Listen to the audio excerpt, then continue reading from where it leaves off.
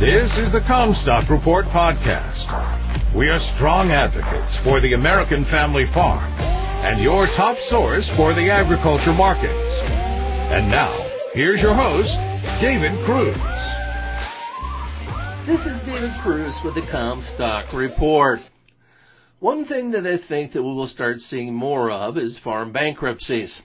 The dairy industry got past its Armageddon to the other side, so that bankruptcies in the dairy industry, which had made up most of them recently, will decline significantly.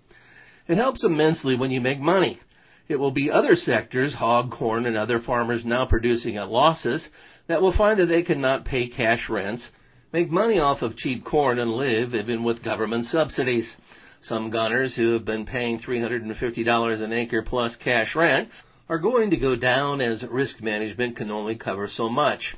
Their plan was to make enough on the cheaper land to average a profit until the ag economy recovered. That plan's not working. FarmDoc projects a $30 an acre loss for growing corn this year and a $75 an acre loss for growing corn and $50 an acre loss for growing soybeans in 2021. Lower prices eventually bleed into crop insurance guaranteed prices so that they cover a smaller portion of the actual production cost. Don't think that the bankers are going to miss that fact.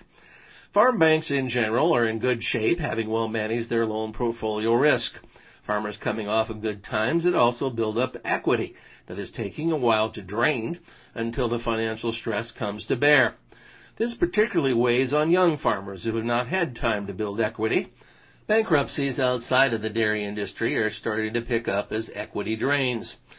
Farmers have been aggressively refinancing debt for operating cash at low interest rates, but losses are losses and any debts are hard to pay when losing money. A large number took advantage of deferring payments. The interest does not stop, however. Technology, scale, rising trendline yields are not enough except in the most exceptional instances to tip the scale to profit. When farmers are not covering costs now and who have refinanced a couple of times take 2021 cash flows to the banker, they should be ready for an uncomfortable conversation. Bankers are asking them how long they should finance operations who have not made money in years. Can they do this for another 2 to 3? What does the stress test look like? Lenders are evaluating. Farmers with high equity are seeing it drained. They may not be candidates for bankruptcy, but they will have tough decisions to make depending on their age.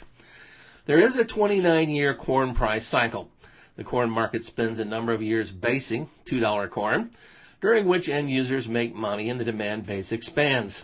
At some point, critical mass is reached and there is a liftoff for higher corn prices. Then drought or another factor, such as the ethanol industry, kicks in and prices rise to profitable levels. That could take 4 years yet. At the top of the 29-year corn price cycle, high prices cure high prices, and supply expands on the profitability. The balance then tips and prices fall. Then they have to find support at a new lower plateau or demand can build again. We are now in the basing period for the next cycle that could extend for some time yet. My concern is that despite cheap corn prices that are unprofitable to producers, that no one using corn is making any money either. I am concerned that the growth process for U.S. corn demand is not functioning, and it is becoming undermined further in the global market by competitors playing under different rules because of currencies. I find this alarming. I don't see that shared by some farmers to the degree warranted in their lack of response. The 5 million acre reduction in corn planted acreage helps. Brazil, however, will make that up profitably. Who here is going to cut acres next year? Older farmers need their equity for retirement. Are they going to be around long enough for the next recovery and profit cycle? Dr. Elwin Taylor predicts the next major Corn Belt drought on or about 2025. He says that drought will be akin to the 1930s.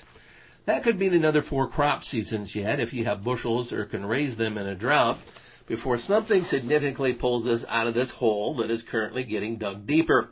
Be honest, ethanol, trade, currencies, none of those trends are friendly and appear poised to take the upturn that we need. The federal coffers are being drained and aid adds to federal debt dollar for dollar. Farm bankruptcies through March 2020 were up 42% in Midwest states. That was pre-COVID-19 pandemic. The CARES Act aid payments help, but it takes profitability that the ag sector still finds a scarcity of to arrest the financial slide. Farmers that ask about the size and timing of the next aid check are in a survival mode. You've been listening to the Comstock Report. For more information on marketing opportunities, contact us at Comstock.com or call 712-227-1010. For a more complete version of the Comstock Report with hedging strategies and trade recommendations, subscribe on our website at Comstock.com or reach out to one of our risk management specialists about how we can help you protect your profits.